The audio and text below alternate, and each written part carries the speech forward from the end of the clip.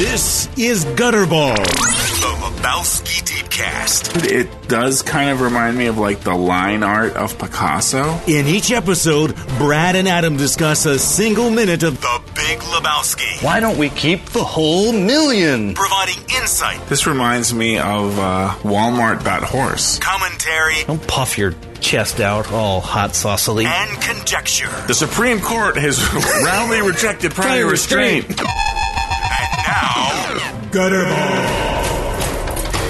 what's this day of rest bullshit? Like I just told you, week of rest. Yeah, that's true. I don't have any clue where you've been or the things that you've seen. Oh, I've gone places, my friend. I have gone places. I've wanted to ask, but I've been trying my best not to.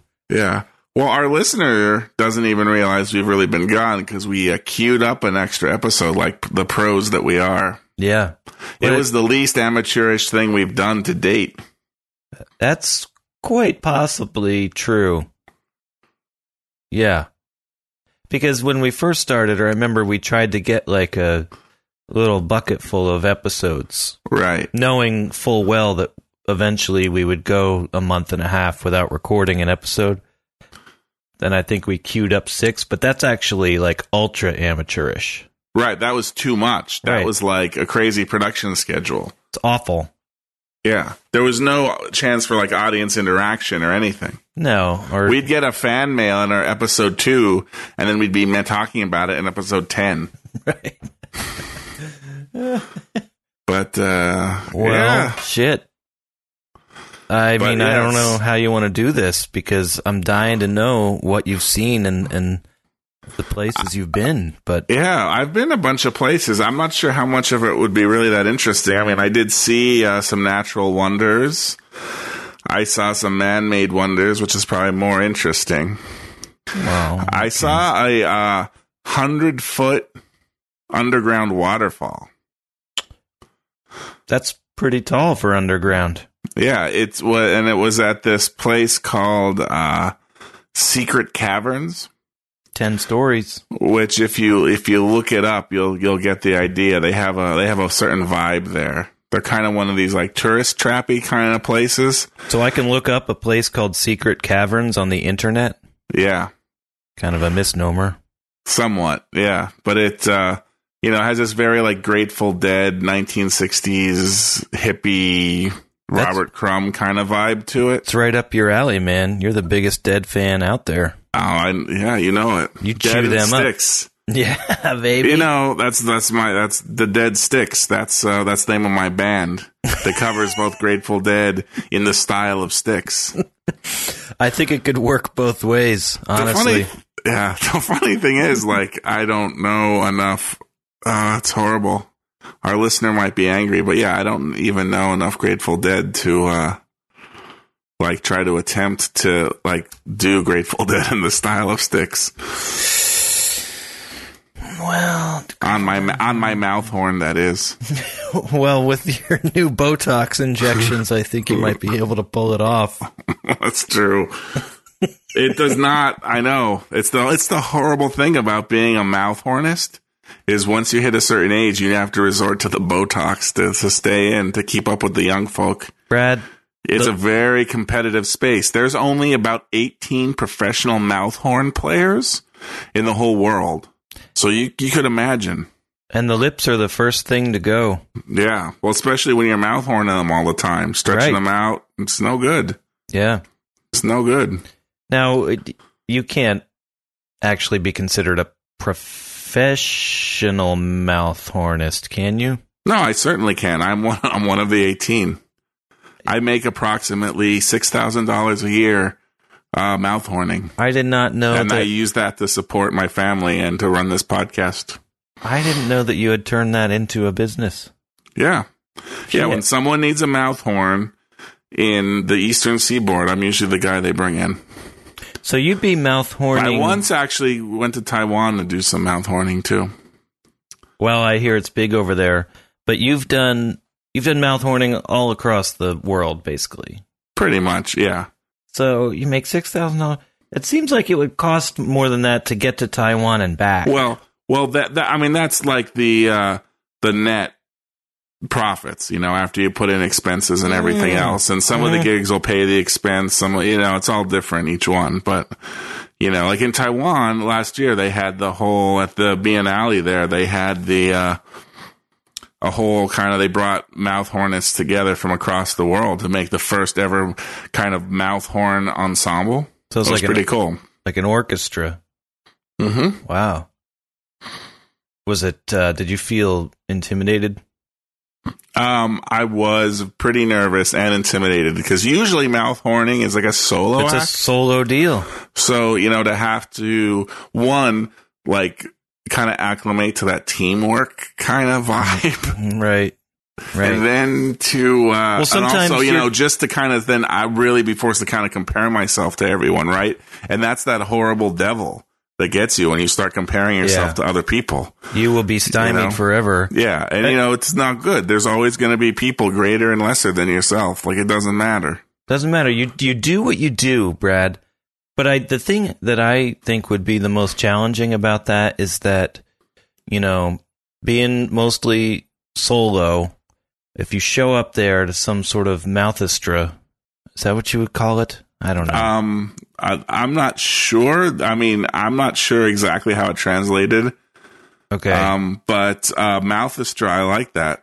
All right. If we ever did one of those here, I think I'd go with that name. I might have to organize one. I'm thinking about this now. I'm regretting the years and decades I've spent not mouth horning because I wouldn't be able to contribute. But what I was getting at is that you show up there and you're just part of a larger ensemble and, you're a large man. So you'd be resigned to low harmonies and shit, where meanwhile the smaller people with the more nimble lips maybe are doing the soloing. Well, that's the strange thing, and I'm not sure if there's a correlation to size or not, but I definitely mostly hit the high parts. And it's the same even when I sing in my a cappella group. I can only really do the high parts. You gotta be shitting me. Those low parts actually do not come very easy to me, and it's very hard for me to stay in tune in the low parts, whereas in the high parts I can very naturally control my voice. So that makes no intuitive sense at all. Yeah, I mean, it's not the size of the man, it's the size of the larynx. I don't know. Tall man with a short larynx. I don't really know what it is, but that's just how it is. And granted, it's unnatural, right? That is unnatural. I kind of have to go. It's almost like in order to do this, I have to get into a different mindset and almost become a different person in order to successfully do it, because just everyday Brad can't do it. Only high-pitched Brad can actually go in and engage in this way and actually hit some of these notes and stay in tune and everything else. It's kind of like Tiny Man trapped in a box. See, I know this is not something that could be. You're probably only vaguely aware of it, and only because I mentioned it to you one time. Yeah, I don't know if I know it. I know there's that song "Living in a Box." Oh, Alice in Chains. Yeah, that's pretty good. I used to like that. I came around eventually. No, that's the Man in the Box. This is Tiny Man Trapped in a Box, so it's not Lane Staley at all, but it's that movie with, that British movie, The Trip. Remember I talked about this? Oh, yeah, that Trip movie. Steve I know Coogan. exactly what you're talking about. Yeah, and that's always coming up on Netflix. Oh, recommended for you, this Trip movie. And I'm like, I don't know. I don't really want to watch a movie about these guys going on a trip. You won't like it. Steve Coogan and Rob Brydon. But Rob Brydon, he's one of the actors. Well, Rob Brydon was in Living in a Box. Right, of course. And he's in... him and Richard Derbyshire. The Brink now. HBO series The Brink. Oh, okay. I haven't watched that. I've wanted to check that out. I really like it. Yeah, I saw their commercials digging up to, ramping up to it. I was like, that looks pretty good. Well, yeah, but I thought the commercials leading up to True Detective Season 2 made it look good too. But yeah, very true. Woe is me on that one. Yeah, I mean, I'm way behind on True Detective at this point. I think I'm 3 eps behind. I haven't caught up either. I'm 1 ep behind, but still. But Rob Brydon does Tiny Man Trapped in a Box, where he He's not a small man, but he squeezes up like the back of his throat meats and does like. Let's see if I can do it. I'm gonna try. All right.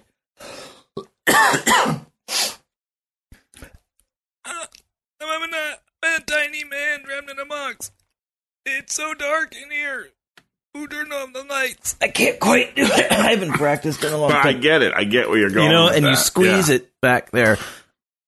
I don't know where I am. Hey, where am I? Who turned off the lights? I'm just a tiny little man in the darkness. I'm Yeah, that's squeezing some too much. adept throat meat articulation you got there. I like it. Yeah, if I practice, I'll practice up for next time and I'll do a little better. But it's pretty freaky when you see him do it in person and know there's no tricks going on. And for some reason, I imagine that's how your high-pitched mouth horning is. Like you kind of look at it and it makes no sense. It's something that just boggles the Right. mind. It's just something that's there. It's very bizarre. Secret Caverns, 100-foot indoor waterfall. And what state is Secret Caverns in? It's in New York State. Huh. And then, I also checked out a Wild Bill's Nostalgia Center in Middletown, Connecticut. So you took the northern routes. Yeah, we took some northern routes. Wow. Had spent a little time on the harbor there up in Maine. Cabin right on the harbor there. You went all the way to Maine? Yeah, I had some lobster. New Hampshire. Went to the top of Mount Washington, That's a hell of a thing. which was something. Yeah, have you ever been? Yes. It's interesting. You get up to the top there. You get above the tree line. It's weird. And then, like, it felt to me kind of like getting to the top. It was kind of felt like, so we took the train to the top. Okay. We drove when we did it. Yeah, we didn't drive. We decided to take the train. And, you get up to the top and you get out, and it's just kind of like, I kind of felt like it was like stepping out onto maybe Mars or maybe some world from Interstellar. Mm-hmm. Mm-hmm. Because it's just like there's no trees, there's just really sparse vegetation, there's just huge chunks of like opaque fog like moving in front of you, like you can see it, you can almost pick it up with your hands, That's crazy. and so you're just this kind of very barren, rocky landscape, foggy. You can look out and kind of see these other hilltops just kind of sticking up out of the fog. But then in front of you is this like complex, this like national park. Like, oh, you're at the top of the mountain, like go into the visitor center.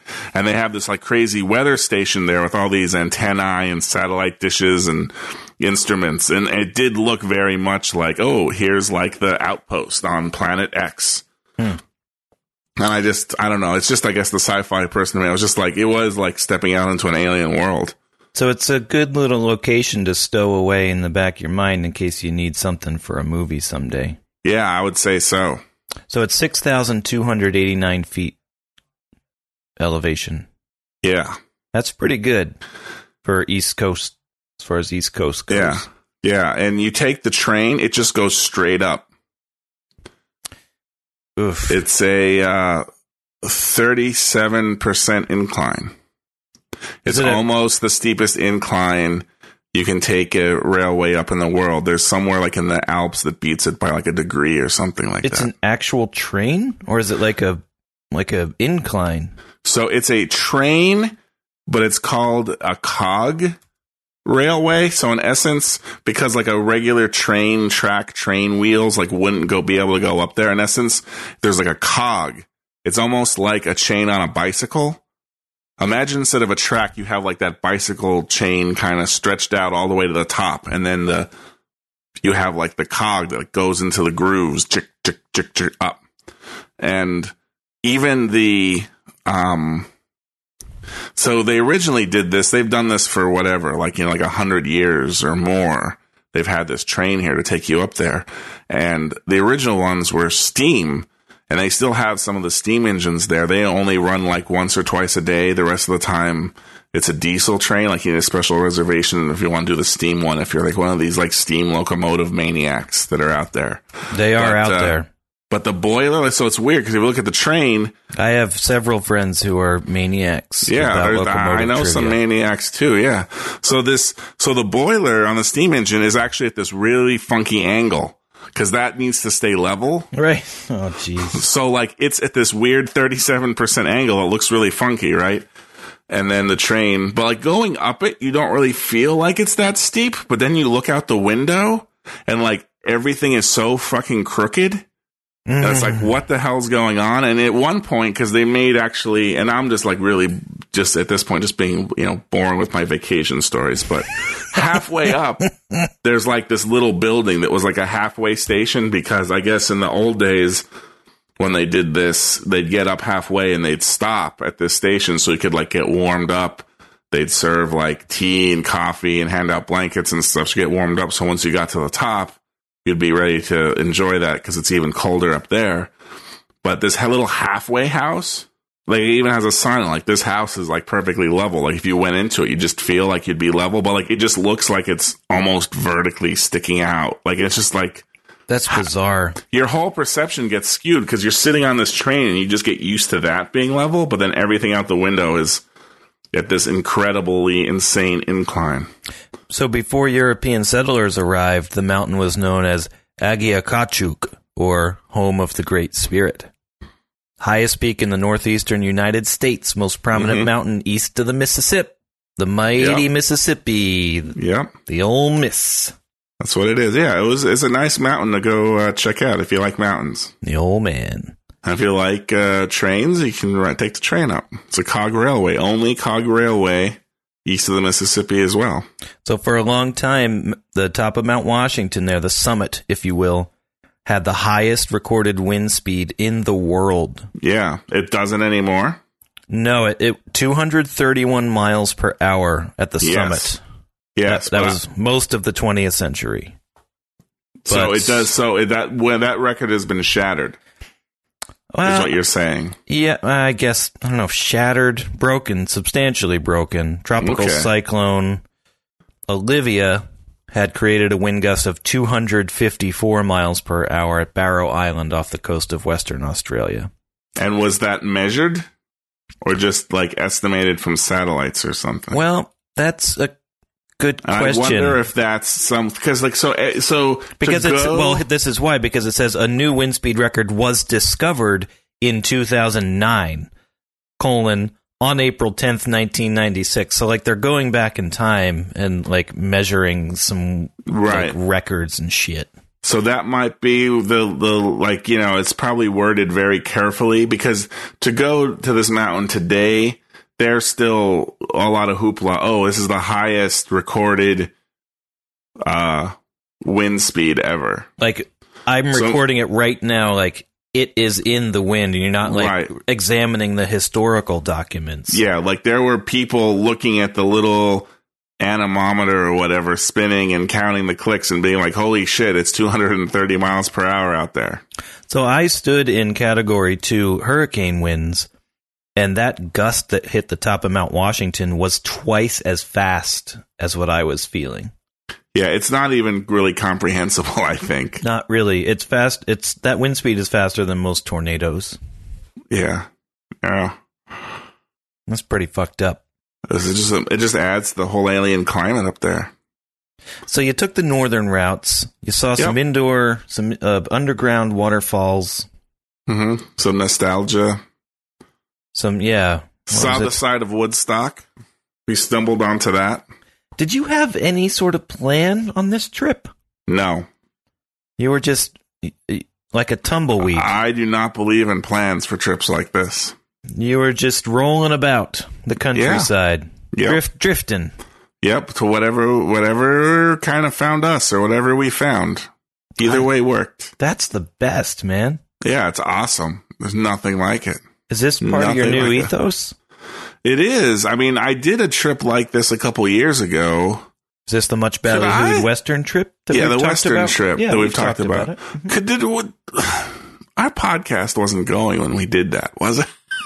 Was it? It might have been. Shit. Jesus. That's crazy to think about how long we've been doing this. But yeah, I don't know if it was or not. But if it hadn't, it was like just before I think it was I think we had recorded some episodes before. But we it was just before we launched them. That's been a long fucking time. Yeah. So, their Western trip and, tried to just kind of recapture some of that lightning in a bottle, and it kind of worked. It was good. Yeah, I like it. It is part of the ethos. I'm going to be doing it more. Good. I'm gonna do some more in September. Nothing but good can come of it. Yeah, I agree.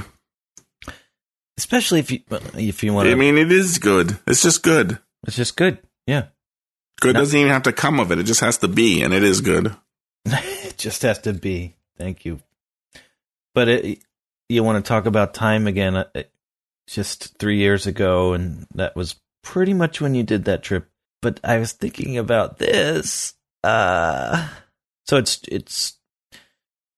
We are now farther away from September 11th, 9/11, than September 11th is from the release of Batman with Michael Keaton. What? Yeah. Substantially. Okay. Substantially. Right. So the distance from Michael Keaton's Batman to 9/11 is 2 years shorter than the distance from 9/11 to now. That doesn't quite pack the gut punch to me that I think it does for you. Well, you didn't see it twice in the theater, maybe. That's true. That's probably why. Well, it's the same distance as Aliens? How about that? The release of Jimmy Cameron's Aliens is the same distance from 9/11. Well, I think the fact that, my house is full of 13-year-olds running around who are in some ways way cooler and way smarter than me. Mm-hmm. And they weren't even born when 9/11 happened. Right. That right there is the end game. Yep. My daughter was not alive. It's like ancient history. It's like what the Vietnam War is to us. Worse, it's almost the Korean War. Yeah. Get 14 years, 76, 14, 62. It's almost the fucking Korean War. Because let's face it, Vietnam War is fresh history. Yeah, right. Well, I think technically the Vietnam War ended right after. I mean, I was born in 75, the very end of 75. So I think the Vietnam War was technically still going, right? Still going, even. Yeah, Korean War was in its death throes, I suppose. Korean War ended in 53, technically, so whatever. Not quite the same. But Vietnam Point War, is, we're just fucking old, and we still can't quite realize. We still don't fully realize it. You missed the Vietnam War by months. Well, I'll say this. So there are people. There are? So I went to this Woodstock. Where are these fucks?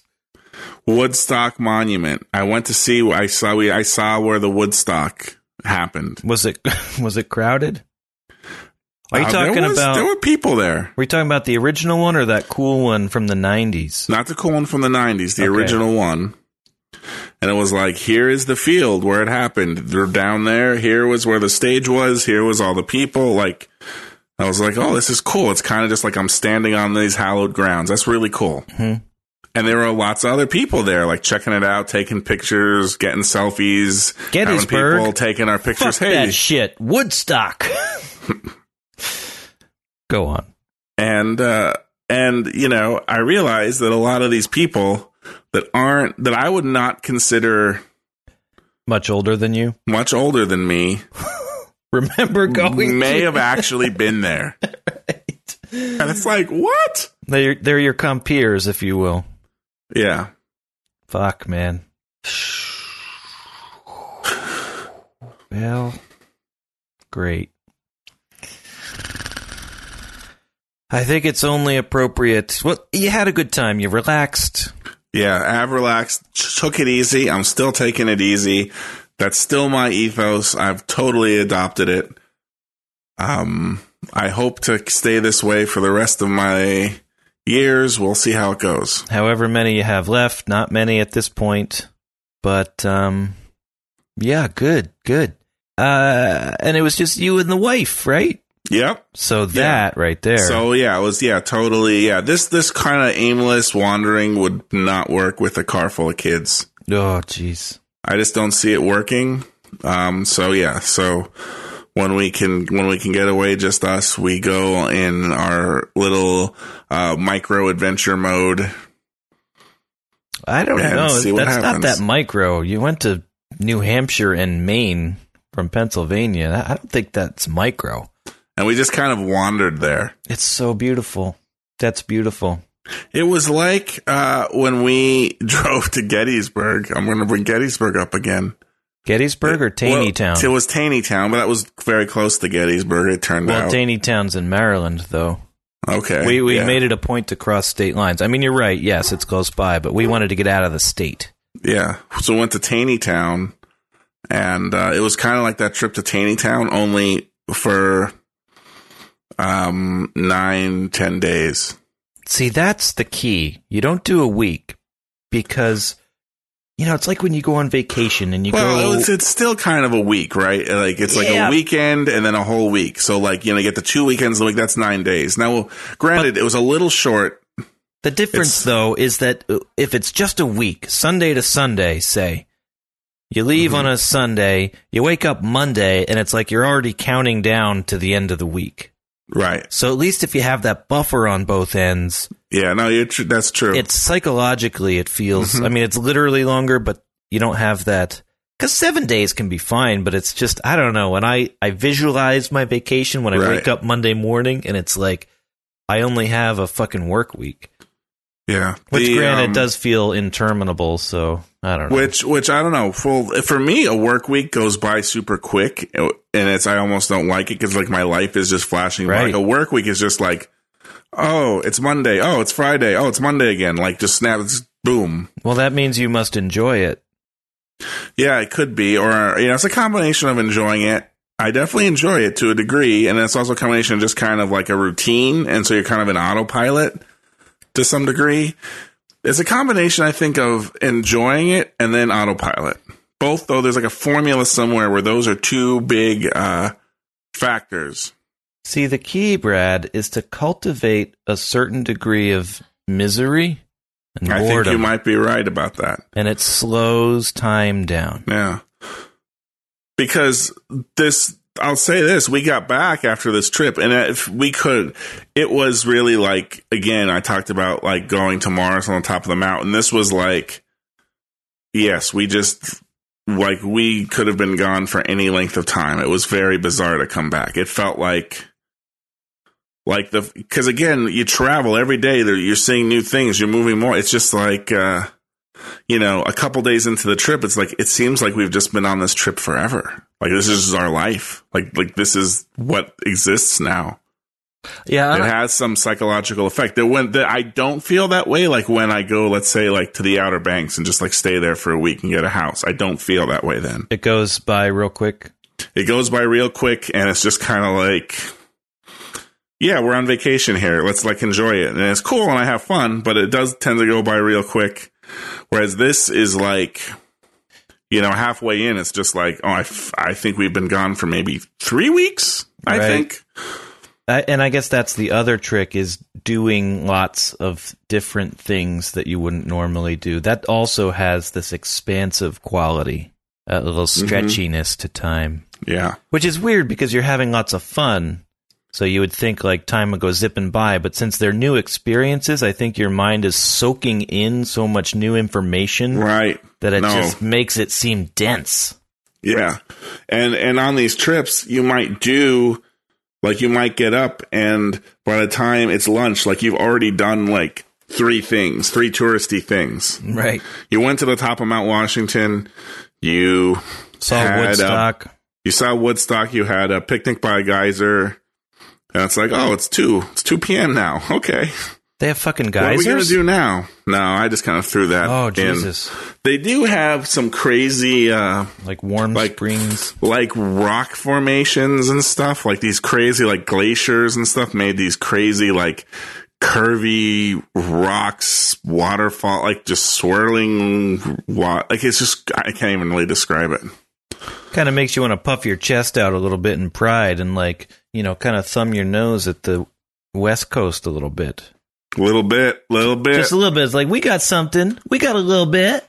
We're not all rolly, soft hills. We got some craggy rocks. Yeah, we definitely do. Yeah, New Hampshire, those White Mountains, it was a little bit like out west, like a little bit, mind you. Like, yeah, Right. It was rocky cliffs, some rocks, big rocks kicking up out of the ground several thousand feet. It's like, yeah. Mm-hmm. Didn't know we had that here, but there it is. Oh, whoa. Portsmouth, New Hampshire was really cool. Boy, there's some... I forgot. I did this too. I'm sorry. Oh, I don't Go mean for to it. ignore your Portsmouth statement. But No, that was pretty much it. I just wanted to throw that in there. but I you, didn't really want to go any further because Okay. it's just enough. you can stand when the wind is really going and steady. You can stand at an angle. I just saw this guy on a Google image search, and you can just kind of lean over into the wind at like a 20 or 30 degree angle, and it holds you up. I think we did that because it was pretty windy when I went there. What was so great about Portsmouth? It was just had a really cool kind of, again, like kind of hippie vibe, really nice kind of downtown area full of Good folk. full of love, lots of like little street performers and stuff doing their thing. That if you're in the right mood, it's cool. It was nice. I really liked hanging out there.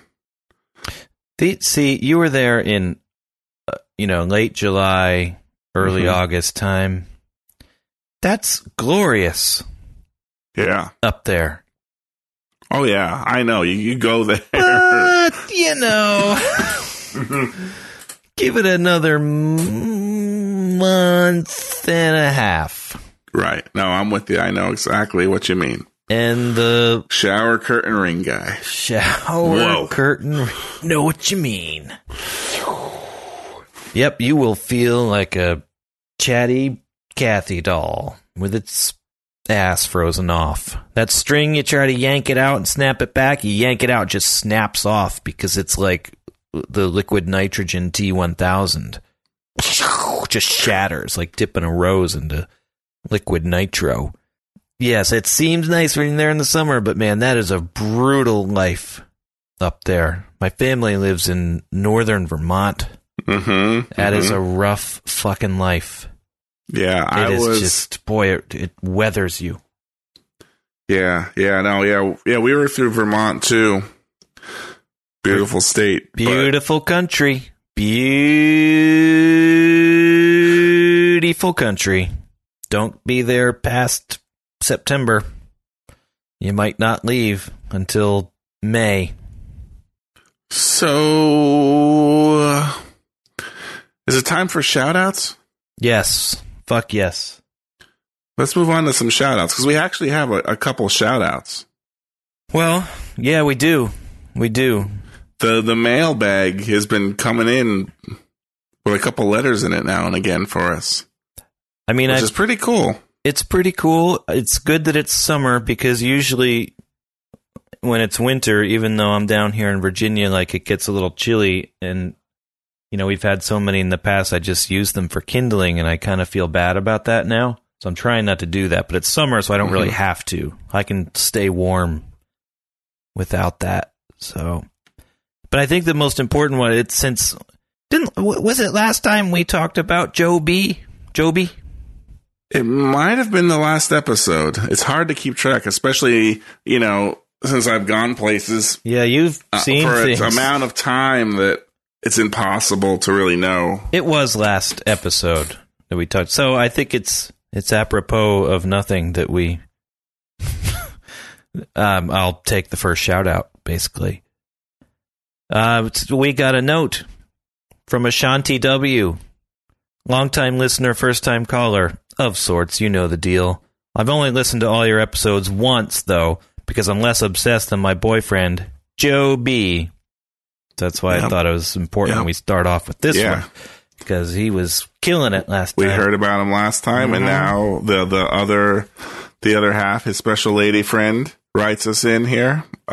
Special lady. It's not his lady friend. Although I listen to all of them at work, so I've gotten comments of, quote, "Are you still listening to those weirdos?" End quote.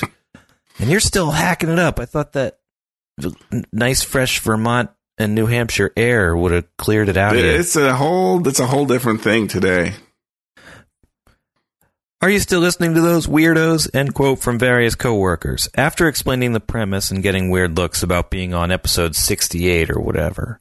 Anyways, my purpose in writing is twofold. First, thank you.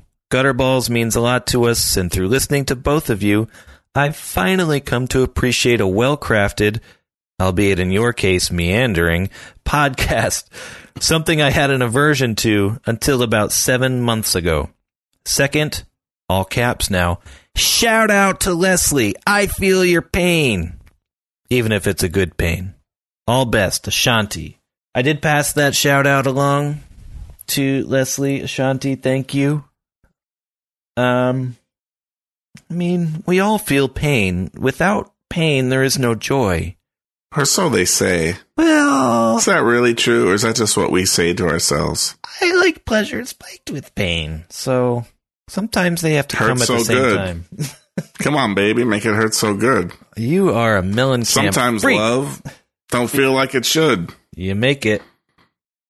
Hurt so good. We just did a John Mellencamp too. Oh, Jesus.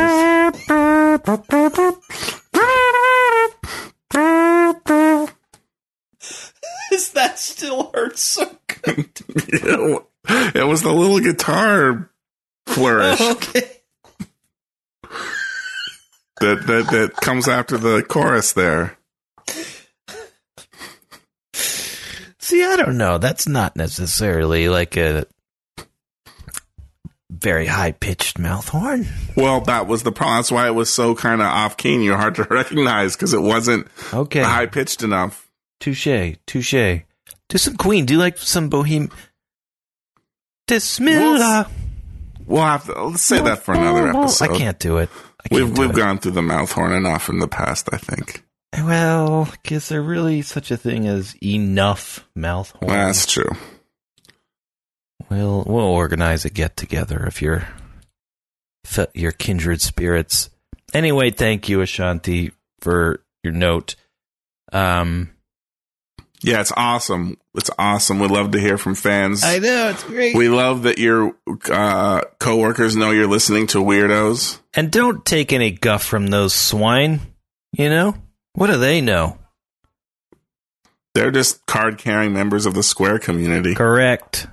They ain't no gutter freaks. But so we've come full circle. We got Joe B and Ashanti W. Thanks, guys. Appreciate it. It's awesome. Keeps us going. Keeps us going. You have another shout out there, Bradley? Yeah, we have another one here from Anthony. Anthony from Melbourne, Australia. I think it's... We have a global reach here at Gutterballs. Hey, I love that. I think it's Melbourne. I think they say like Melbourne. I think Melbourne? it's a silent R, I think. Okay. Although maybe they were fucking with me. Who was fucking with you? The Australian that I knew. Okay. I don't know. You could just say Melbourne, I guess. I'm going to stick with the Americanized pronunciation. All right. You're probably safer. You're not Australian. Why do you have to pronounce it like they pronounce it? Exactly. It would almost be just condescending, I think, for me to try to do that. Right. Do you say when I'm not truly an Australian? München? Deutschland? No. It's fucking Germany, yo. I don't mean to interrupt. Yes, I do. Go ahead. But Anthony says, "You guys rock.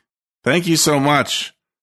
I never thought that such a cool idea like yours could come to fruition. That had not occurred to me, Brad and Adam." There it is, the Lebowskis. The Lebowskis. He's fluent. "We love this film like a religion, and to have so much awesomeness like Gutterballs on the net just rocks, man. Far out. My thinking on this has become very clear." Hopefully it's the strict drug regimen. And we actually have... So thank you, Anthony. Thanks for representing Australia, carrying the flag for all those Australian listeners. Our brother from down under.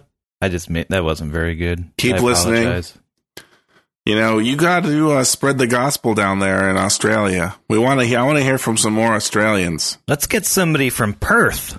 Yeah, if you're down there listening, shoot us a line. We want to know. Come on, Sydney people. You got We that know cool... you're out there. I look at the stats. I see some Yeah, downloads I see 'em down there. under. That's happening. I want somebody from where that, crazy-looking building is on the water. Sydney. The Sydney Opera House. That's it. Yeah, That's what it that is. thing. Yep. You know what it looks like. Looks like a big sailboat. So I think we have one more shout out. Okay. Unless I'm missing them, but I think there's one more. This is from Matt. And he says, "Hey guys, love the pod. It's the I'm going to start all over again. Yeah, just hey guys, love the pod. It's the perfect companion for insomnia. I watched Inherent Vice the other day, and it seemed to me Lebowski comparisons are inevitable. Any thoughts? Thanks, Matt." I did. Yeah. We talked about Inherent Vice briefly when the trailer was out, I believe. Because I love me some PTA. We did have talk about Paul Thomas Anderson a lot on here, at least we have in the past.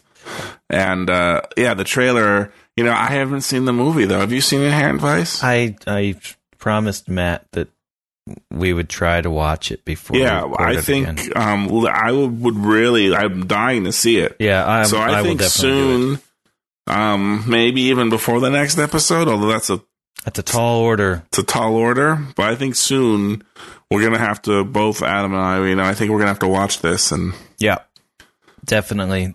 There can we'll be have no to doubt. do a whole, I'm sure it'll dominate most of a discussion of some minute, thus requiring us to make like a second episode about the same minute. Maybe.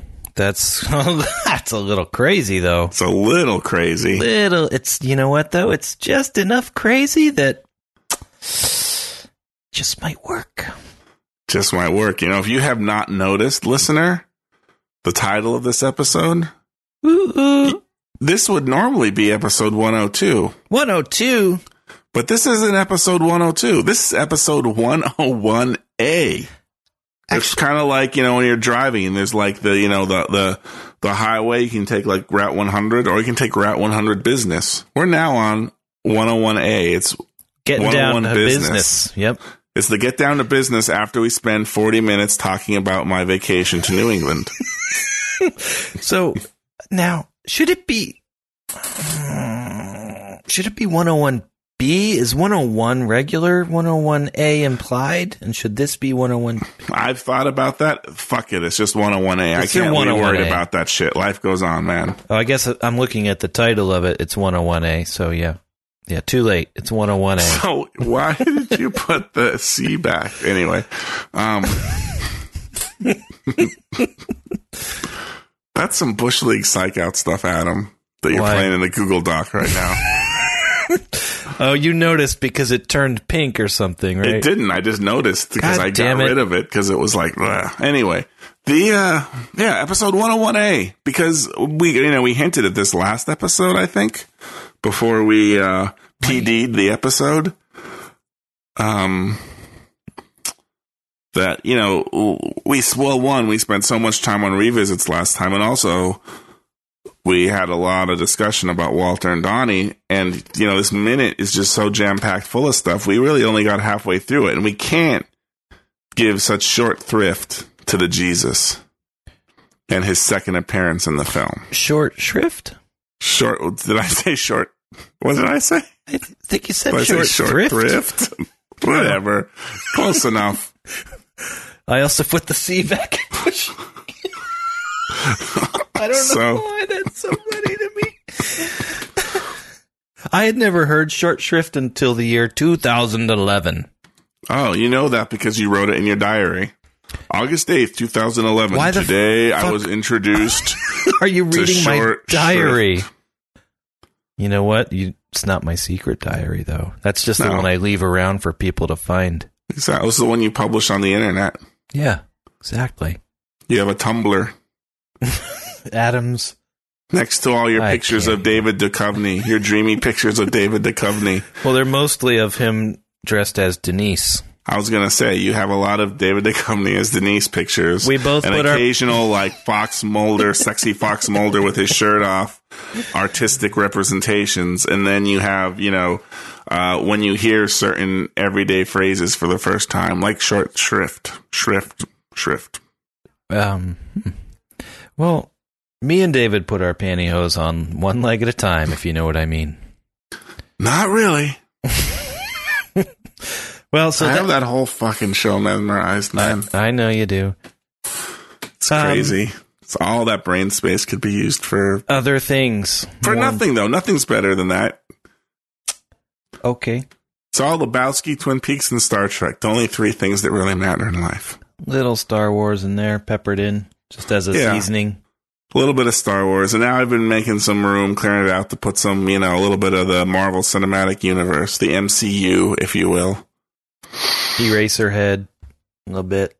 Yeah, a little bit. I got to erase my head a little bit. Exactly. But 101A, we realized that we'd not covered enough ground, so that's why it was really important to have a 101A and just immediately get down to business in it. Which is exactly what we're doing right now. Right. Just get down to business. Just do it. Just do it. Do the shit. The important shit. Should we get people psyched out like we are? Should we play the second half of this minute for them? We should play something. I think we should play the let's play the Jesus dialogue. Let's just do it. All right. Well, we'll play something. We'll play something. Play something. Go. Play it. Should be a piece of cake. I mean, I had an M16 Jack going out at Abrams' fucking tank. Me and Charlie, eyeball to eyeball. Yeah. That's fucking combat. The man in the black pajamas, dude. Worthy fucking adversary. Who's in pajamas, Walter? Shut the fuck up, Donnie. Whereas what we have here, bunch of fig eaters wearing towels on their head trying to find reverse on a Soviet tank. This is not a worthy fucking adversary. What's this day of rest shit? What's this bullshit? I don't fucking care. It don't matter to Jesus. But you're not fooling me, man. You might fool the fucks in the league office, but you don't fool Jesus. It's Bush League Sega stuff. Laughable, man. I would have fucked you in the ass Saturday. I'll fuck you in the ass next Wednesday instead. Woo! You got a day Wednesday, baby. Well, there you have it. It's like double mint gum. You played the whole minute. Whole fucking minute. I had to. You just got to. I had to. Now, first, though, before we get into the minute directly, I have some revisits. Okay. There's two Martys in this movie, Brad. Yes. We never mentioned that, I don't think. Did we? I don't know. I don't think we did. I can't keep track. I have no idea. A big board, things we've mentioned. Every time we mention something to add, let's just pretend we haven't mentioned it. Sure, let's go on. You'd look like two a Martys. Serial killer with newspaper clippings and strings going from one side of the room to the other side of the room, and red markers circling shit, and little pig bones hanging from the ceiling. Don't make a big board. Anyway, there's Cynthia and Marty Ackerman, who are out on vacation, and Walter's watching Thurston the dog. And then there's Marty, the dude's landlord. Is the dude's landlord Marty Ackerman?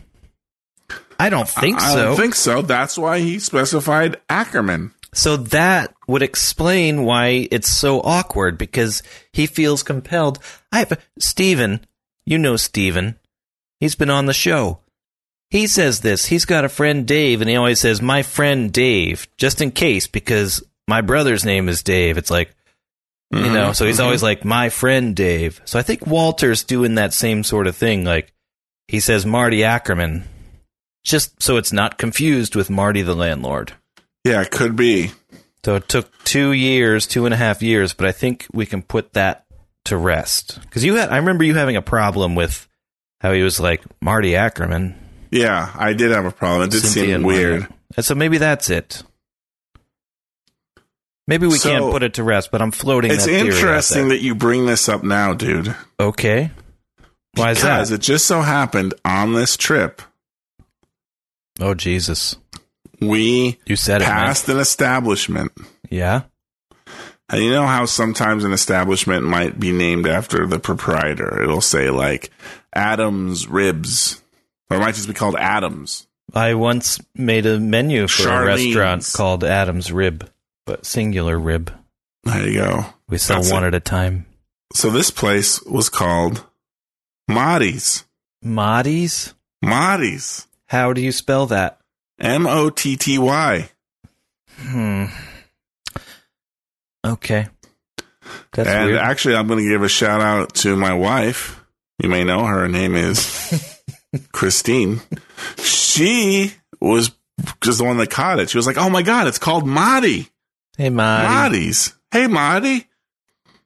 And I was like, "Oh shit!" And I wanted to grab a picture of it, but I couldn't quite get it. We'd like already passed it, but I knew we were going to be coming back down this road. Right. I was like, "Okay, I'll get it when we come back down." God forbid you drive 300 miles and you're 20 feet past it and you can't stop and turn around. Exactly. Yeah, You and I are- never took a picture of it on the way back. I totally forgot. Both of us did. I You guess. are quite But, possibly the laziest dude in all of Pennsylvania. Hey, I'm just trying to take it easy, man. So yeah, Marty. So there are That was. some Maddie's out there. There are some Maddie's out there. I just Googled it right now. Baby center. There it is. Baby names: Maddie. Gender: boy. Origin. If you have information about this name, share it in the comments area below. You must. Be the first You must. to post a comment. Oh, I You think must. you're right. How can you not?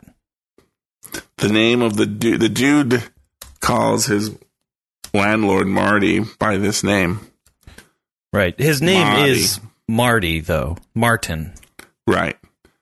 Was Marty just, is that an action? I don't know, right? I feel like I might just be being really ignorant now, but is that maybe just, oh, okay, that's what I thought, and now there it is. Yeah, it is like it's like a Hebrew.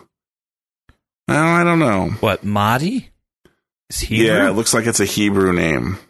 I thought it would be like the dude's name is Phil Mott or something, and everybody called him Mahdi, you know? Right. No, it seems like it's Hebrew, so it's probably from, again, like a Jewish community. Interesting. 3,000 years of Beautiful tradition. beautiful tradition, Mahdi. Where Because are if you? I look at the Google searches, there's a lot of like it has the name, but then it has it like written in Hebrew and stuff like that next to it. Well, there you go. Moving right along. Unless you had more. Nope. That was it about Mahdi. And so you said there's two Martys. Two Martys. And All I was just floating it out there, like, is the dude's landlord actually Marty Ackerman? But no, because just no. That's not Cynthia's new husband. I don't think Walter would go to his performance, his cycle. Yeah, that's true. Plus, they're on vacation. He wouldn't be there to give a performance anyway. Yeah, we don't know how long they're on vacation.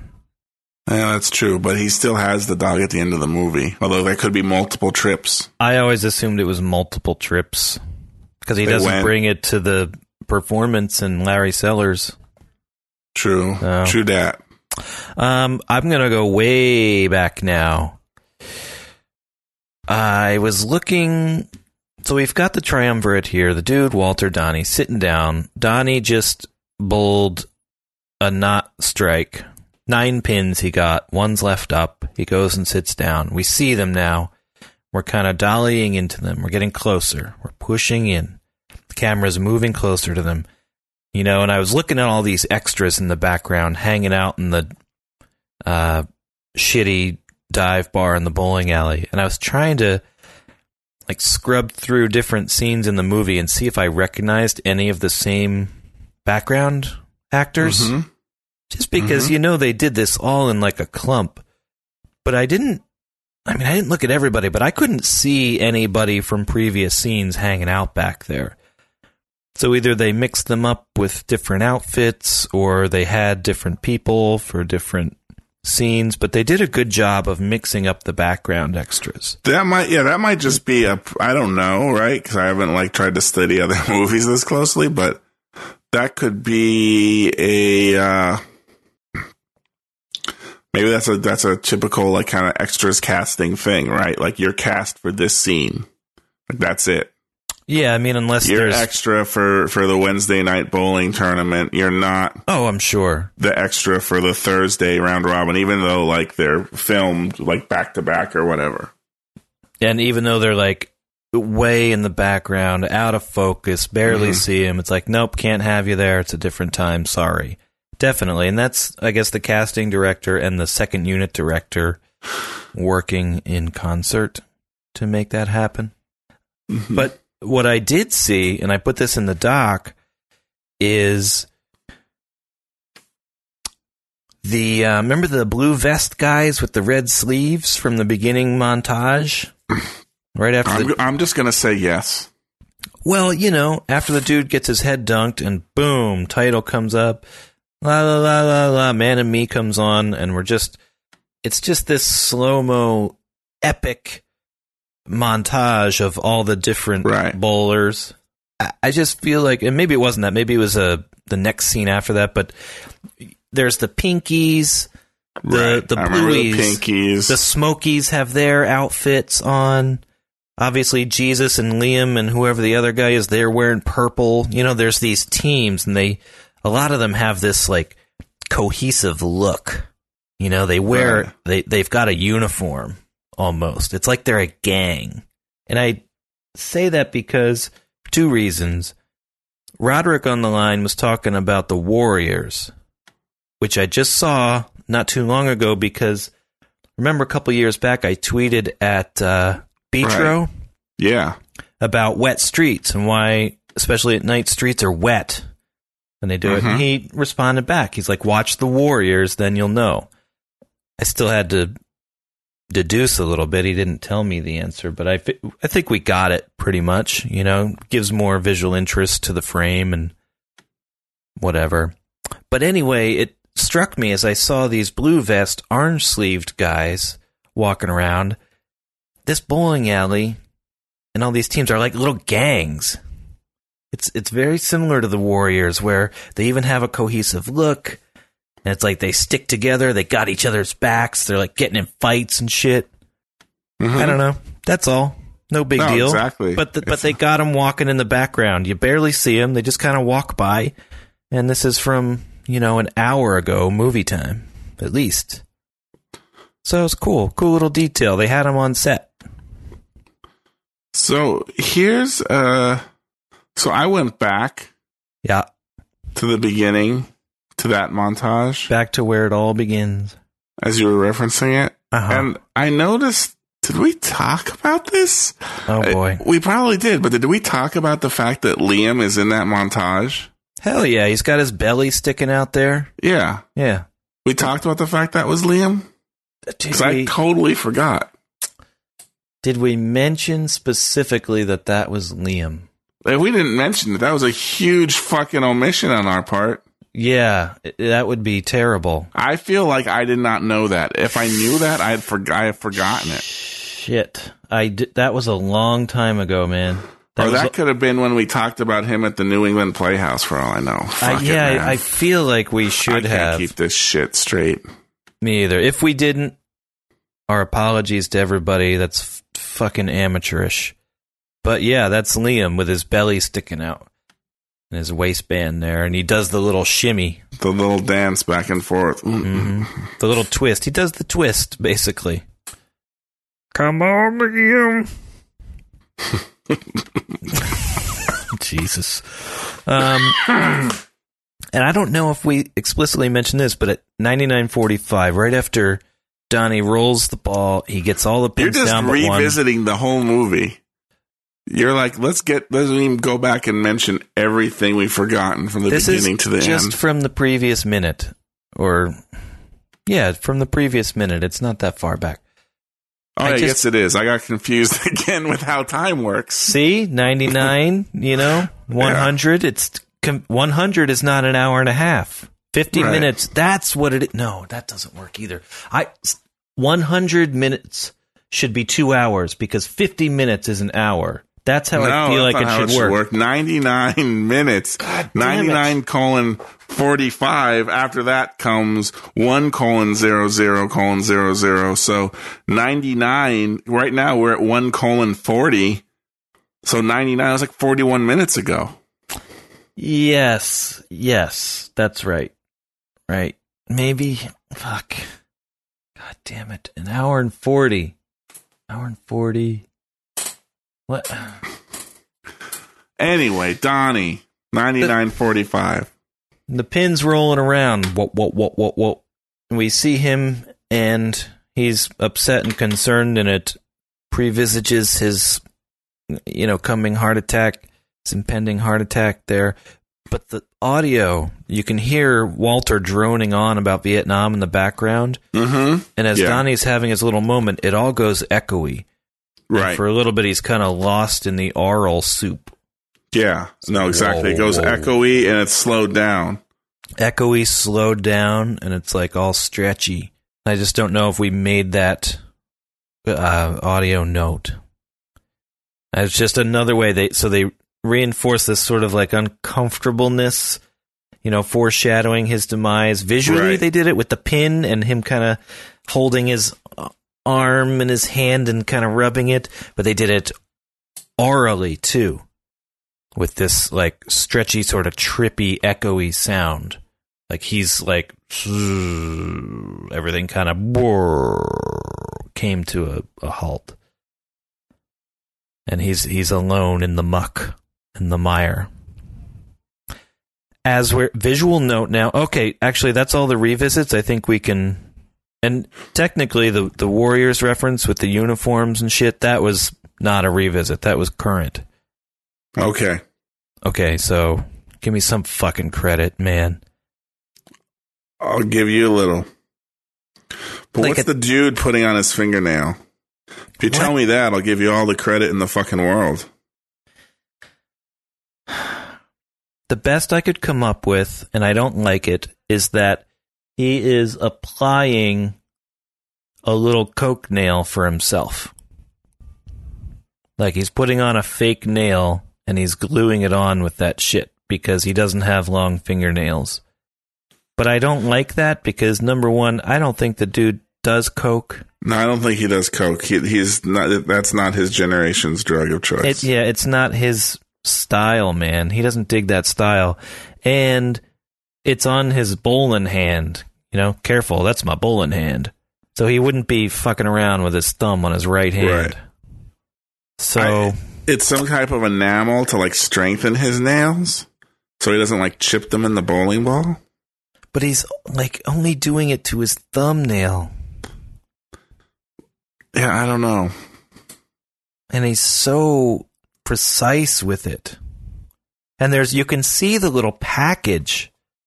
Like you see Walter's cigarettes there, and then there's the package, which presumably this little container of enamel or whatever came out of. But the package is way too big to just house that little vial of stuff. That's why I thought maybe it was like press-on nails, because it's a big package, and you would have like the foil packs of gum, but like they have little press-on nails in there. Because there's more to it than just that little bottle that we see.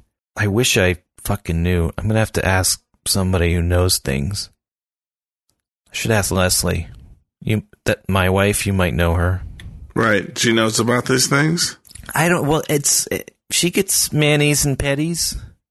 The foots and the toes and the nails and the fingers. Should I go get her? But how? Well, I guess the question is, how does this relate to bowling, though? Well, maybe it doesn't. It might be unrelated to bowling. Well, how does Thurston relate to me, dude? How does Thurston relate to bowling? He doesn't. How does having your handgun relate to bowling? It doesn't. It might just be something else. What did he just get done doing? Confronting the titular Lebowski. Yeah. He also got fucked up by the chief of police. He had sex with Maude. Did he burn his fingernail on the little end of a joint or something? And he's, like, repairing it? I don't know, man. I don't know. Yeah. Did he rip his fingernail off in the titular Lebowski's wheelchair as they were putting him back in? Maybe Thurston bit him, or maybe the titular Lebowski bit him? I don't know. Yeah. There's no... I can't tell you. Oh, well. Well. If anyone knows, let us know. Please let us know. He's brushing it on there. But he's going weird ways, though. That's the thing. Like, I've done my share of fingernail painting, Brad. And he's going, like, you got to go with the grain. You got to go like cuticle to end. And he's going sideways. He's going every which way but loose. Well, he's not even, so I'm watching it again. He's not really even just putting it on the nail. He's putting it, like, all around his thumb. Like, he's putting it... Can you really tell that? Oh, he's putting it on his knuckle. Like, he's putting it on the skin around his thumb. Like, he's putting it almost at a 90-degree angle to where his nail would be. So it must be some kind of bowling finger lubricant, finger grip, something. Well, I would say it's probably a protective measure because you bowl so much. Maybe the skin gets raw. But wouldn't you just have a blister there then? So you think it's, like, slippery? Well, I don't know. I said slippery, but I was thinking, well, maybe it's the opposite, right? It's a grip. Or maybe it's just protective, like you said. To keep the skin from getting cracked and rubbing off.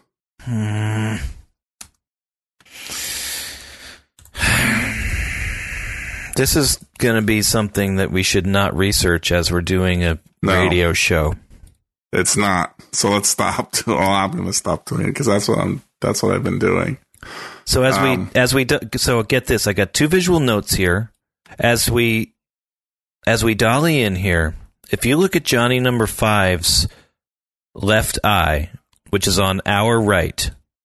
So they're dollying in, right? They have a huge dolly with a big-ass camera on it. There's a camera operator on the dolly. There's a focus puller on the dolly. There's probably another guy, like, wrapping cables as the dolly gets closer. It's a big operation to do this shot as they get closer. And if you look at Johnny number 5's left eye, first of all, his right eye is hanging down all crazy, which I don't know if it's just broken down and in disrepair, or... And I'm at an hour 40 and 16 now, or thereabouts. Well, the other one is if you... What's your time code again? Well, I'm at an hour 40, 16, 18 in that region. So if you keep going through, like the angle changes, you'll see there's one of those eyes in the other socket. It's just further back. Is it like something adjustable to like somehow like focus on whatever's below it? Yeah, but it looks like it's just hanging there. If you go back to like an hour and 40, 13, 140, 13. It just seems like it's hanging down. And it may have been showing too much of the reflection of crew. Because that's getting to my point. As we get close, if you watch that eye, the one that is mostly in the screen, go to like an hour and 40, right at hour and 40, 22, 23, you can see the front platform of the dolly start to enter the reflection of that bulb. Yeah. And then as we settle... right at 27, 28, 29, you can see somebody kind of leans into the frame with like a boom or something. It kind of sneaks into our right side of that light bulb thing. That's one. I don't know what it is, but it's part of that dolly system that kind of like, whoop, they kind of lean in. And also... and this is important, right at the same time, if you look at the column, the shiny silver column between the two MGDs, two oat sodas, which are pretty nicely spaced. I don't know if there's a little cup holder there, but nicely spaced. Nice symmetry there. But yeah, if you look on the right side of that shiny column, you see Donnie get up and stand up and kind of move. He stands up, starts walking right at an hour 40:31. Oh, yeah. Right as the Jesus, you can hear him in the background go, "Hey," which let me say is not a very convincing "hey," because Well, I'll tell you what, it's looped. but Johnny does stand up. That's what I'm saying. He does stand up. Because then the next time you see him, he's not sitting in the same place. He's in a different chair. I'm just saying. So it's like actually like it's perfect. You can see him move. Right. Good job. You know, he's not in the frame, but they still made it a point to have him stand up and move because you can see it in this reflection. So there's an example of like, if he didn't stand up and move and he wasn't in that little reflection, that's not something you would notice. There's a term for this, you know? It's, I don't know. Proof of badness is not the same as lack of proof of unbadness or... Right. I can't imagine a worse way to say that. We might be saying, oh, why is he sitting in a different place now? Right. They cut to the Jesus, cut back, and now Donnie's sitting in a different chair. What the fuck's up with that? Right. Oh, well, he moves. We're on the Jesus for a while. You examine the reflection in the chrome of that thing holding up the score Paducah. Johnny number 5. Him. Right, he moves. But we would just say, because we do cut to the Jesus, so we would just be like, well, when the Jesus came, he probably got up and moved back. You know? Right. It doesn't exactly, it's not like the action doesn't match. Right. But, so it's fine from that regard, but it is kind of like strange. They went out of their way to motivate it for some fucking reason. Meanwhile, all of the other shit that we've seen, which is even weirder, like they could have gotten away without having him stand up and move. Mm-hmm. They decided to do it this time. So it just goes back to my thing, like, how are they making these decisions about what's important and what's not? I don't understand. Can I please ask them? Joel, Ethan, please, just tell me. I know they're listening. I think they would say, just take it easy, man. Yeah, but they weren't taking it easy. They were hyper about this. They were so anal retentive about this. Maybe. What do you mean maybe? You don't see him stand up and move. You just see a slight reflection that only assholes like us ever notice. It's not like they said, okay, Steve, you have to move during this part because you hear the yelling, you kind of get afraid, you move back. Even though the camera's not on you, we might see you in this reflection of this chrome pole. How do you know what happened? How do you know that? They had, they performed the scene. And he got up and moved. Yeah, even though he's not necessarily on camera, he's still in character. Okay, but we never see him stand up and move. And it's not ever a part of one continuous shot where we see him stand up and move. Well, they could have shot this in one shot, though, maybe. Or some of it, to some degree. Different takes, and that maybe they did. Maybe, yeah. Like, it could have been a whole shot of, eyeball to eyeball. Hey, what's this stuff? And then, like, they're, looking, they react to it, right? That's all done in one take. Okay. It gets cut later, they insert they insert Turturro and his shot later. I see what you're saying. Yeah, sure. All right. Yeah, because it's one shot. He knows as soon as Walter says... As soon as he says, try to find reverse on a Soviet tank, that's my cue. I get up, I move, change seats. Although, why do they even bother having him change seats? Now he's in the background, like he's starting to recede away from them? Yeah, he needs to be, they need to be, he needs the Walter and the dude to be between him and the Jesus. Yeah, but he's standing up before the Jesus says, hey! Maybe he was standing up to do something that just says, hey, Donnie, then sits down out of here. Maybe he was going to go use the bathroom. I was talking about it from the Coens' perspective as filmmakers, though. It's like they're pushing Donnie away now. More symbolism, if you will. Right, no. Well, I think it has to do with, again, him being more of a, he's not front and center for this action. Yeah. And again, he is kind of I don't know. Yeah, like he would kind of be behind those two. And he's behind them in a lot of scenes, like in the other He's always shot behind them. in the shot of the in the first shot with the Jesus, he's behind them. He's behind them. With Smokey and the gun, he's cowering on the top of the table behind them. And looking at the next scene, they're coming out of the bowling, and Walter's talking about whatever the hell he's talking about. That's going to have to be something we dive into next week. But again, he's behind them. He's always behind them. True, but he doesn't start out behind them for once, you know? Maybe he's feeling a little insecure, a little like he wants some reassurances, so he sits right next to Walter for a second, and then he's like, oh, well, I'll assume my position behind them. Mm-hmm. Yeah. And Walter and the dude have drank exactly the same amount of beer. Like, exactly. It's just perfectly even beer. It's beer bottles. Even beer. I would imagine Walter sucks his beers down a little faster than the dude. Well, maybe the dude started earlier. This is like the one moment in which the different beer consumption rates result in the same amount of beer. Sometimes the beers align. Yes. This is one of those times. Sometimes there's a beer. Oh, shit. I got something else here.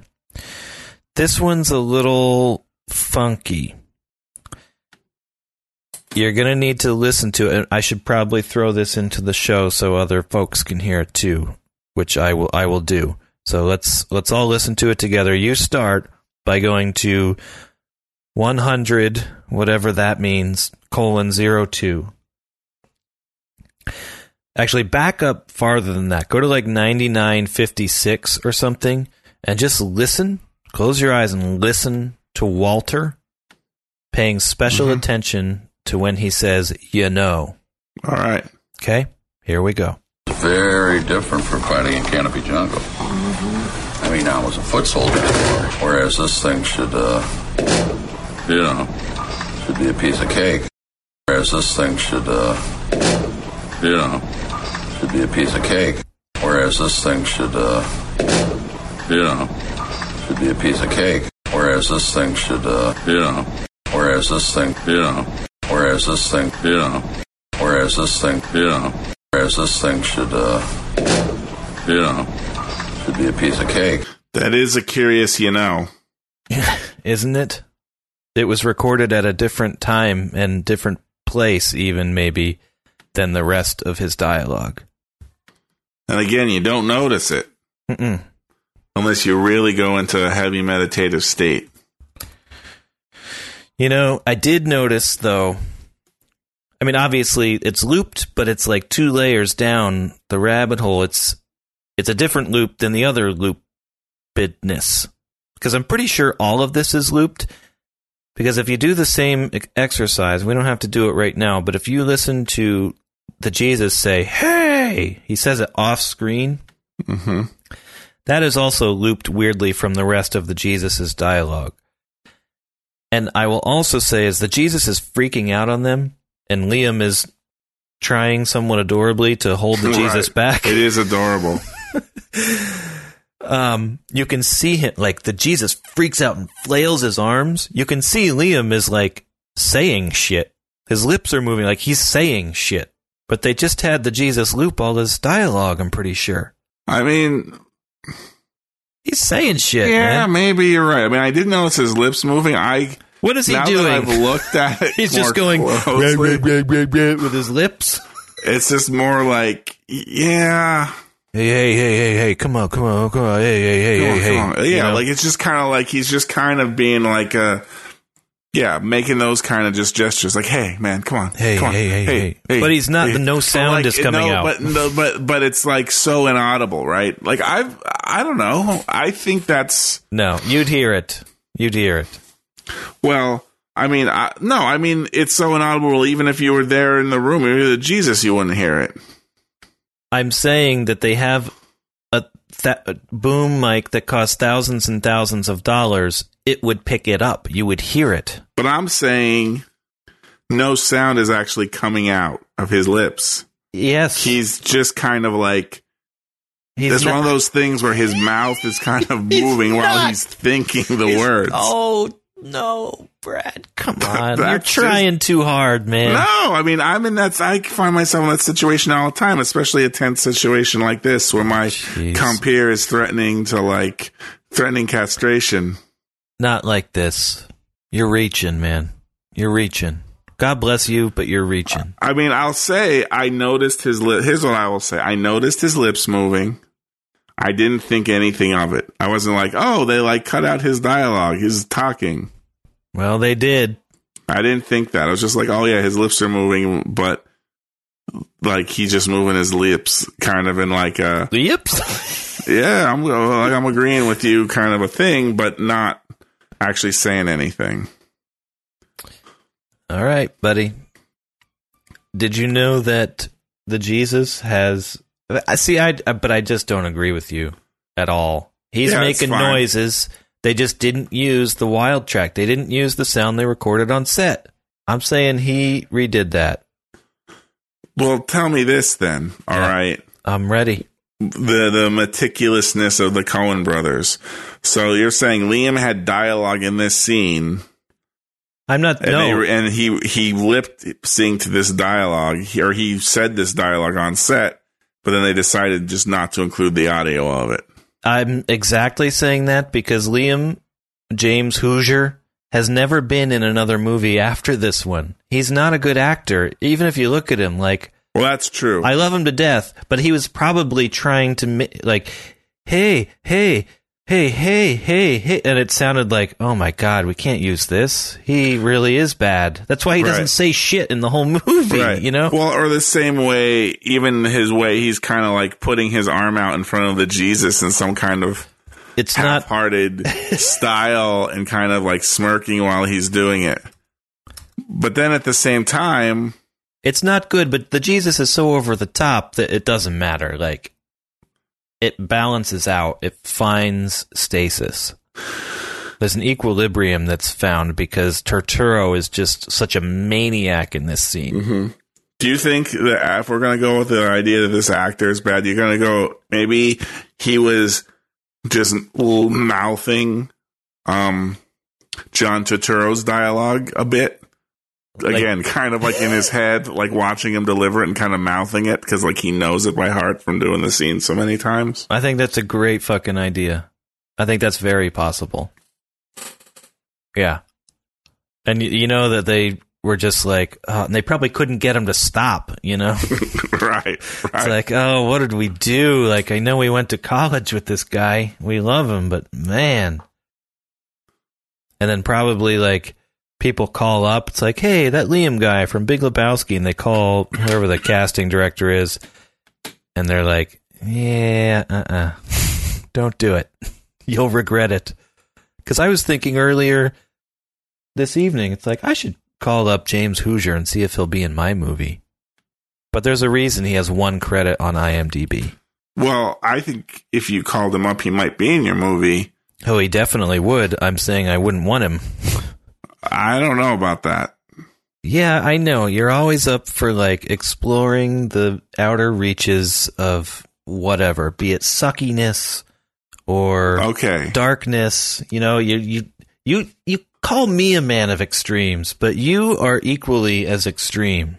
Maybe in slightly different arenas. To make a film. You're making a short film. I know that it would get some... I know. Guy that appeared in Big Lebowski. I get it. In that film, you're like, no, I'm not going to do that. If it's at the expense of the quality of my film, I'm just doing it for eyeballs, and I didn't really care, sure. But if he's that horrible that he just mouths other people's lines, why would I want him in my movie other than publicity? It depends. Am I making a movie? Just to have a beer with him, man. Well, then I would just call him up and see if he wants to get a beer, you know? Well, he would say no to that. Why? He's just not going to have beers with fucking gutter freaks. Hey, 101A episodes. He might. That gives us some creed. You never know. Well, see, now I'm thinking we could call him, have him on the episode, but you just fucking bitch talked him so much. You threw so much fucking shade, as the young people say. I guess we can't call them now. We can't. That ship has kind of sailed. Shit. Well, we could cut it out. I could pretend like I really think he's awesome. Would that be better? I can't. I'm not going to do it. I think he's not good. I just think he's not good. Otherwise, he'd have more credits. Like, he's amusing in this movie. Maybe he wasn't interested in more. Maybe he had a taste of Hollywood. Maybe he was like, it's not for me. Don't get me wrong. I think he's one of my top 15 characters in this movie. I think that he is a perfect sidekick to the Jesus. I really enjoy his presence. But I just have a suspicion that he's not a very good actor. That's all. And there's nothing wrong with that. They worked around it just fine. In end of the day, he adds something to the movie, but, I don't know. I mean, look at what he's doing there. It's not very good. Oh, I feel bad about it, but I'm just calling it like I see it, man. I don't hate the guy this or anything. Bullshit? What's this day of rest? But what I was getting at, he's holding him back. My contention is they're manufacturing all these sounds. They're looping his dialogue. They're eliminating Liam's dialogue. By looping, I mean the Jesus's, obviously. They're eliminating Liam's dialogue. But if you look if you listen right to at 100:39, that's just how I'm doing it now. Mm-hmm. The Jesus flicks his arms out, thrusts them out straight, and this is after he flails his arms up to get Liam off him, and then I don't care, it don't matter to Jesus, and he shoves his arm out straight, and there's a whoosh, almost like a superhero-esque, capey sound effect when he thrusts his arms out, as if he's moving them faster than the speed of sound. Interesting. I don't fucking care. It don't matter to Jesus. But you're not fooling me, man. It don't matter to Jesus. Don't matter to Jesus. Don't matter to Jesus. Don't matter to Jesus. To Jesus. To Jesus. To Jesus. To Jesus. I kind of hear what sounds like an audio distortion. Almost like when he puts his arms forward. And I know this isn't the case, but it sounds like almost as if if you had a lavalier mic on and it kind of rubbed the shirt against it almost. It would distort then. Yeah, that's what I hear, that kind of distortion. It's not. It's too smooth for that. Trust me, I hear a lot of lavalier microphone distortions all the time. And it doesn't sound like that because it peaks out, and goes and crackles, and this is very smooth. Right. I know what you mean. It does sound like that, as you would imagine it would sound, like it kind of rubbing against the inside of his clothing or something. But it doesn't actually sound like that. It sounds awful. And this is very it sounds like a flaming Dukes of Hazzard arrow, when they used to put the dynamite and it's on fire. Wish they would have used those more often. It's like Kit not using his fucking laser. It's like you established that asshole had a laser? That he could, laser shit? Well, I think that was only in the later seasons, wasn't it? But who cares? Use it every time there's a problem. Just laser the shit. But he didn't. He used it, maybe twice. I don't think so. I think, I don't know. We'd have to go. He didn't use that. I feel once, then the last season where he had a laser and stuff. Because they had to, let's make it, how do we keep this new and fresh? It's now he has these foils come out the side. He goes in turbo mode and these foils can kind of come out the side. He looked pretty badass. He has a little laser that comes up. But how were you a fan of it? They had to use that in every episode, just in The Incredible Hulk with Bill Bixby. It's fine. I'm going to watch 40 minutes of this show just to get to the point at the end where he finally turns into the Hulk. It's kind of I'm going to watch Knight Rider till it get to the point where it's shit, all right, Kit, use the laser. Like it was like the thing. Like it had to be in every episode almost. I don't think that's true. I think he used the fucking lasers one time, two at the most. Then they blew the whole special effects budget. Right. Something. It was like 1980. Well, by that point, it was probably like 1986. Were you a fan of the foils? Did you appreciate his new look? I thought it was pretty badass. I think I did, yeah. And I think in retrospect, I might be more suspicious of it, but who cares? It I just wasn't mean at made the for time, me now. yeah. At the time, yeah, it was, no. The show definitely got better with age because, like, the original premise was so bizarre, and they just kept the more, like, it turned into more like a genre sci-fi show than, like, some weird David Hasselhoff sex symbol vehicle that happened to have a talking car in it. Right. The better. Oh, much better. Well, like, I don't even fully understand. Like, I can't remember because, like, something weird happens. Like, well, Garth Knight shows up.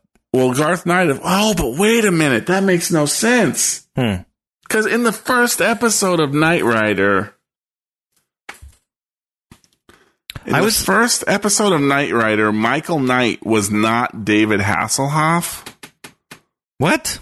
Like, David Hasselhoff played the character, but there was a thing, like, some guy, like the guy that would become Michael Knight. Because remember how they say... Oh, a man without whatever or something. Yeah, like, they're not talking about the car. I think they're talking about him. Oh, yeah, they are talking about him, not the car. Because he gets, like, beat up, like, shot in the face or whatever. And so then they give him a new face. Which is then the David Hasselhoff face. Like, he plays... It's like they did a thing. Like, in the first act of the first episode of Knight Rider, that character was a different person.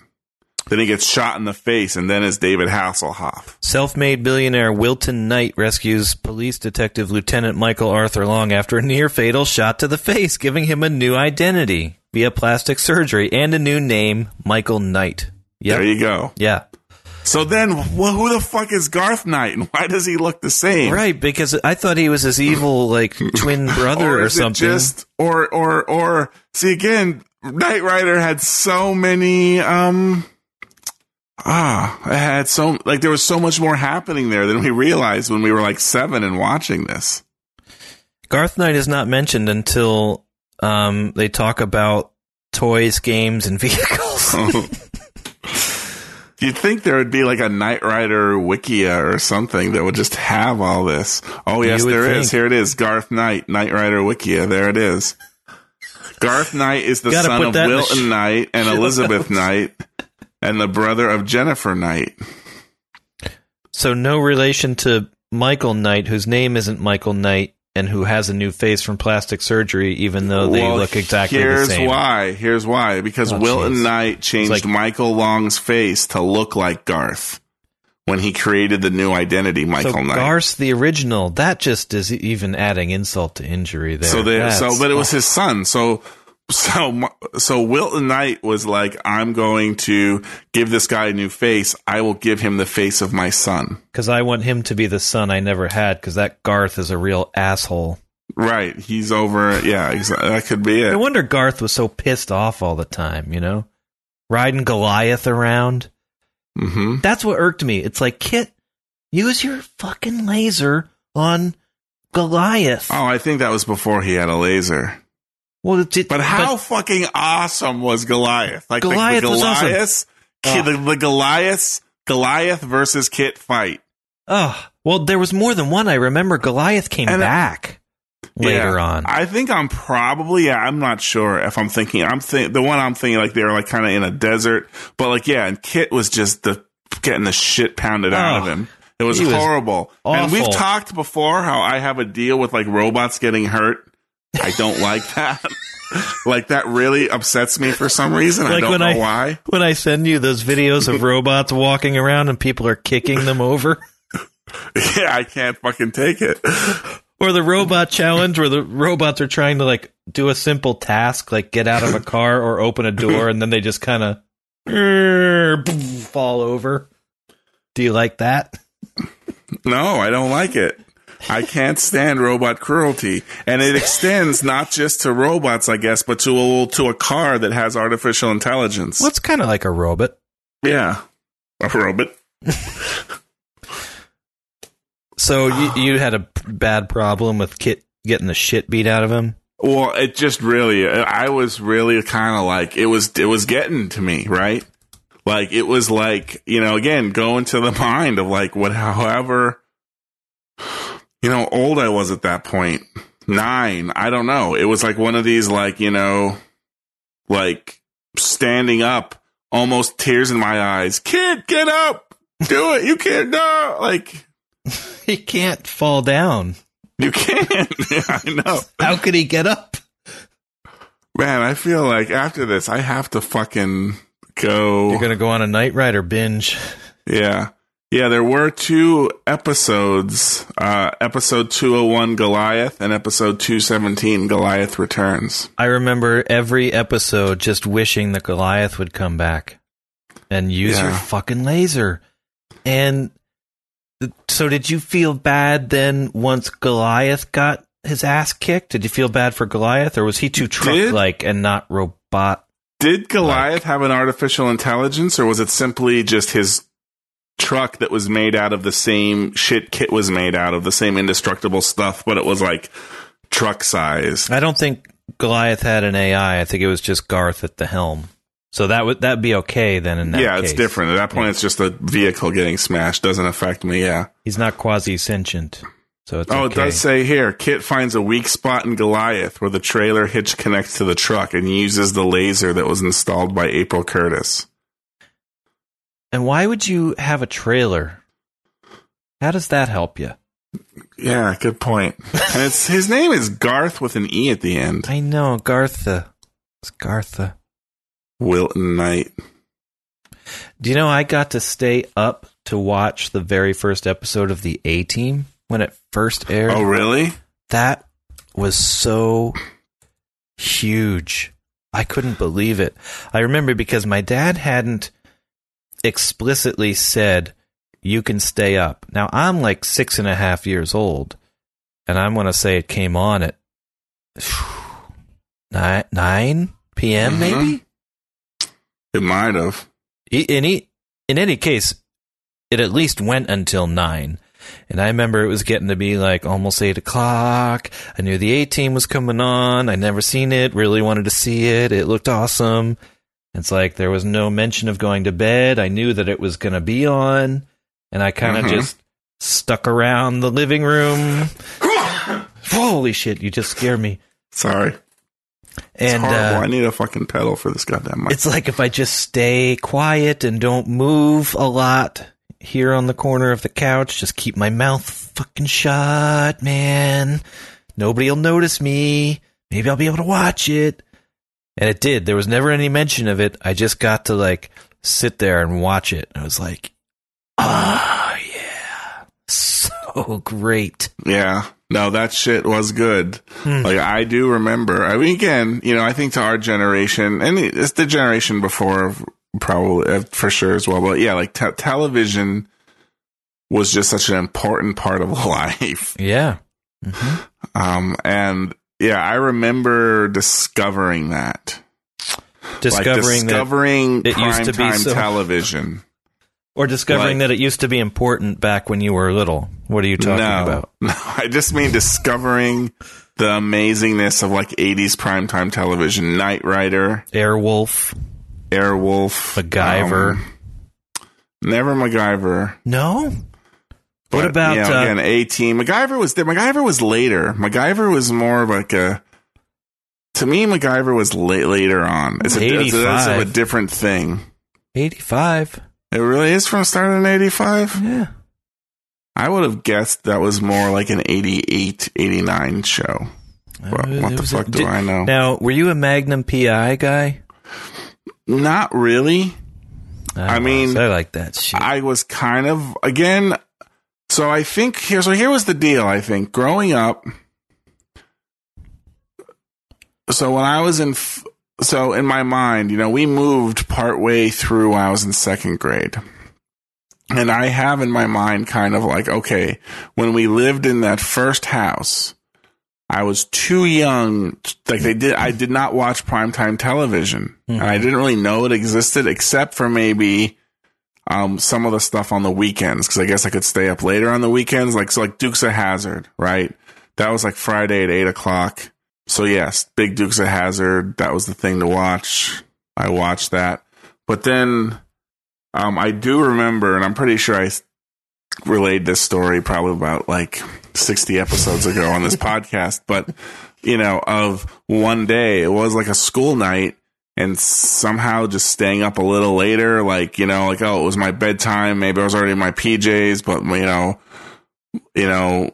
mom was just a little bit behind and saying, okay, let's go tuck you in or whatever. Like, and whatever show was on at 7:30 was over, and I caught a little bit of the beginning of the next thing. Oh boy! And it was Knight Rider. Oh shit! And it was all downhill from there. It blew my mind. I was like, "Oh my god, this is what they're doing while I'm sleeping." Car, and it's talking. And it was just like this. It was just my mind was blown at that moment.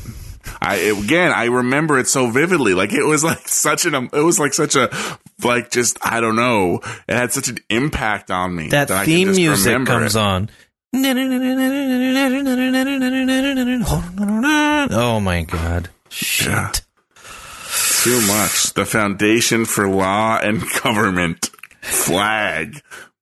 Oh, I'm watching it right now. I'll put a link to the opening of Knight Rider. Cause fucking A, that shit was good. Doo-dum, doo-dum, doo-dum, doo-dum, doo-dum. That's not as good when it goes into that, but those opening little, it's just coming at you. Yeah.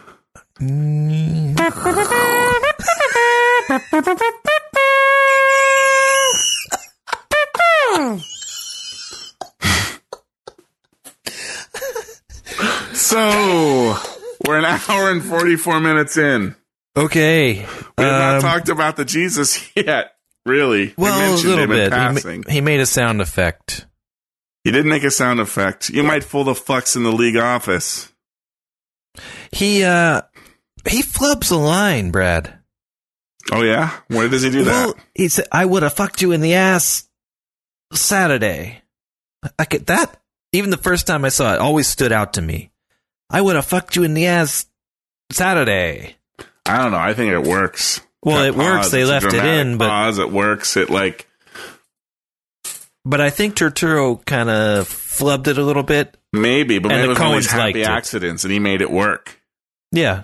Well, and I think they were like, "No, it works." Yes. Saturday. And yeah, but he doesn't dance. Do it like that. It's not like that. I would have fucked you in the ass Saturday. It's like, catch up, Saturday. It's not, to me, it doesn't feel like a dramatic pause. Now I'm saying Turturro's a bad actor. All right. What are you, a drama critic? I'm not, though. It's just one of these things where it's like, well, maybe that wasn't the best take, but they liked it. It's like, no, you know what? That works. We're fucking keeping it. Laughable, man. Ha ha. Well, he has to move from his, like, more maniac, like he just came off the laughable man, like you just said, and then I would have fucked you in the ass, but then he has to move into the more, like, sensual Jesus. Sensual Jesus, right. I'll fuck you in the ass next Wednesday. You got a date Wednesday, baby. And so now we see him, yes, in his outfit. Because there's the infamous purple jumpsuit, but really the short sleeve blue jumpsuit is pretty awesome. Although he doesn't have the bird seed now. I don't see a big lump down there. He's just got a little pointer, little turtle head pointing out. Yeah. So maybe it wouldn't. I don't know why he didn't have it there. I guess it's not a scene about pederasty, so he didn't feel the need to have to put it there.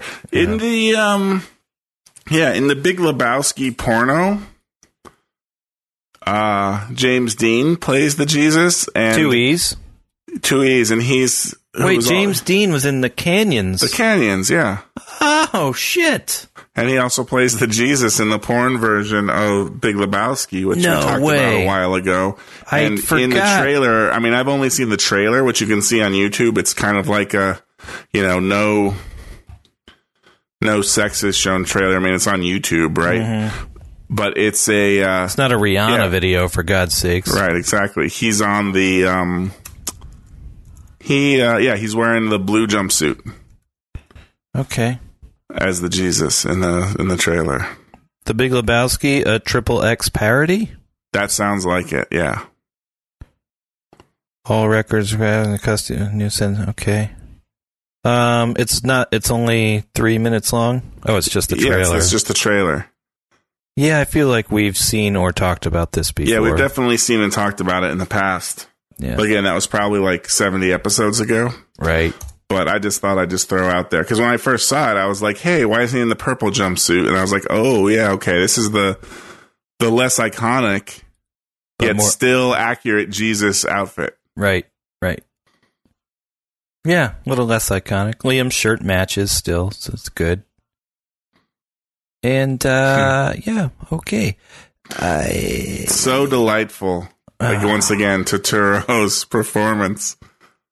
He really outdid himself. This is it. This is his role of a lifetime. And fucking just Liam, too.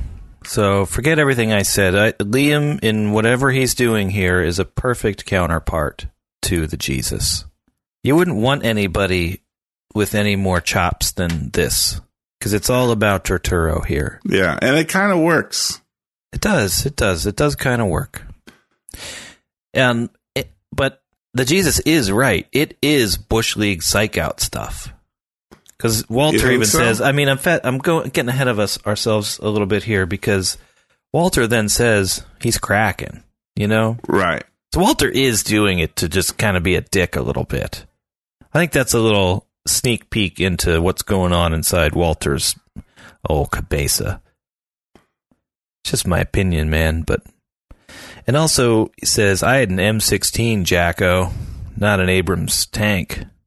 He's referring to the dude as Jacko. It's like Is he? I think so. Or is there an M16 Jacko? Is that a type of weapon? I tried looking it up. I didn't see anything like that. I can't believe I'm admitting that whatever. But no, I didn't. So the dude, he can go by many names, right? Dude, El Duderino, Jacko. Right, Jacko. But I think it's just kind of like Buddy. I had an M16, buddy.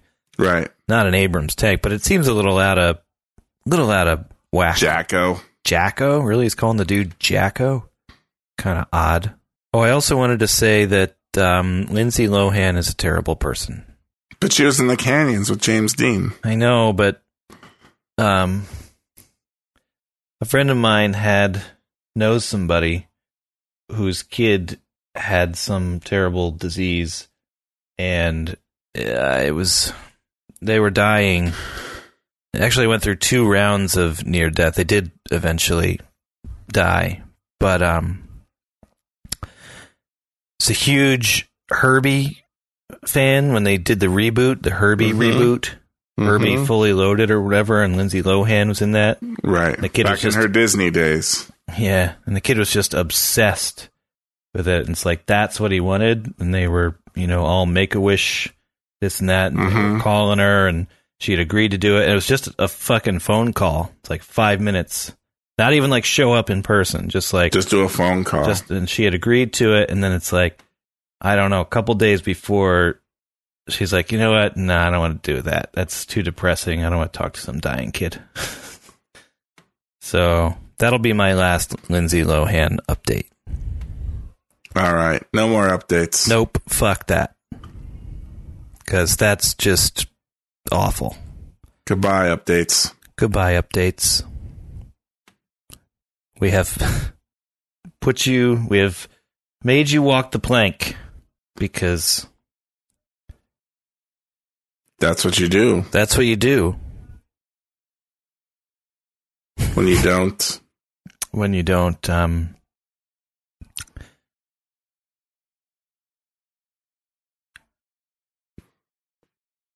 When you're a mean girl. When you're a mean girl. You know? You go up there. Poop that! Next time on Gutterball. Well, they finally did it. They killed my fucking car.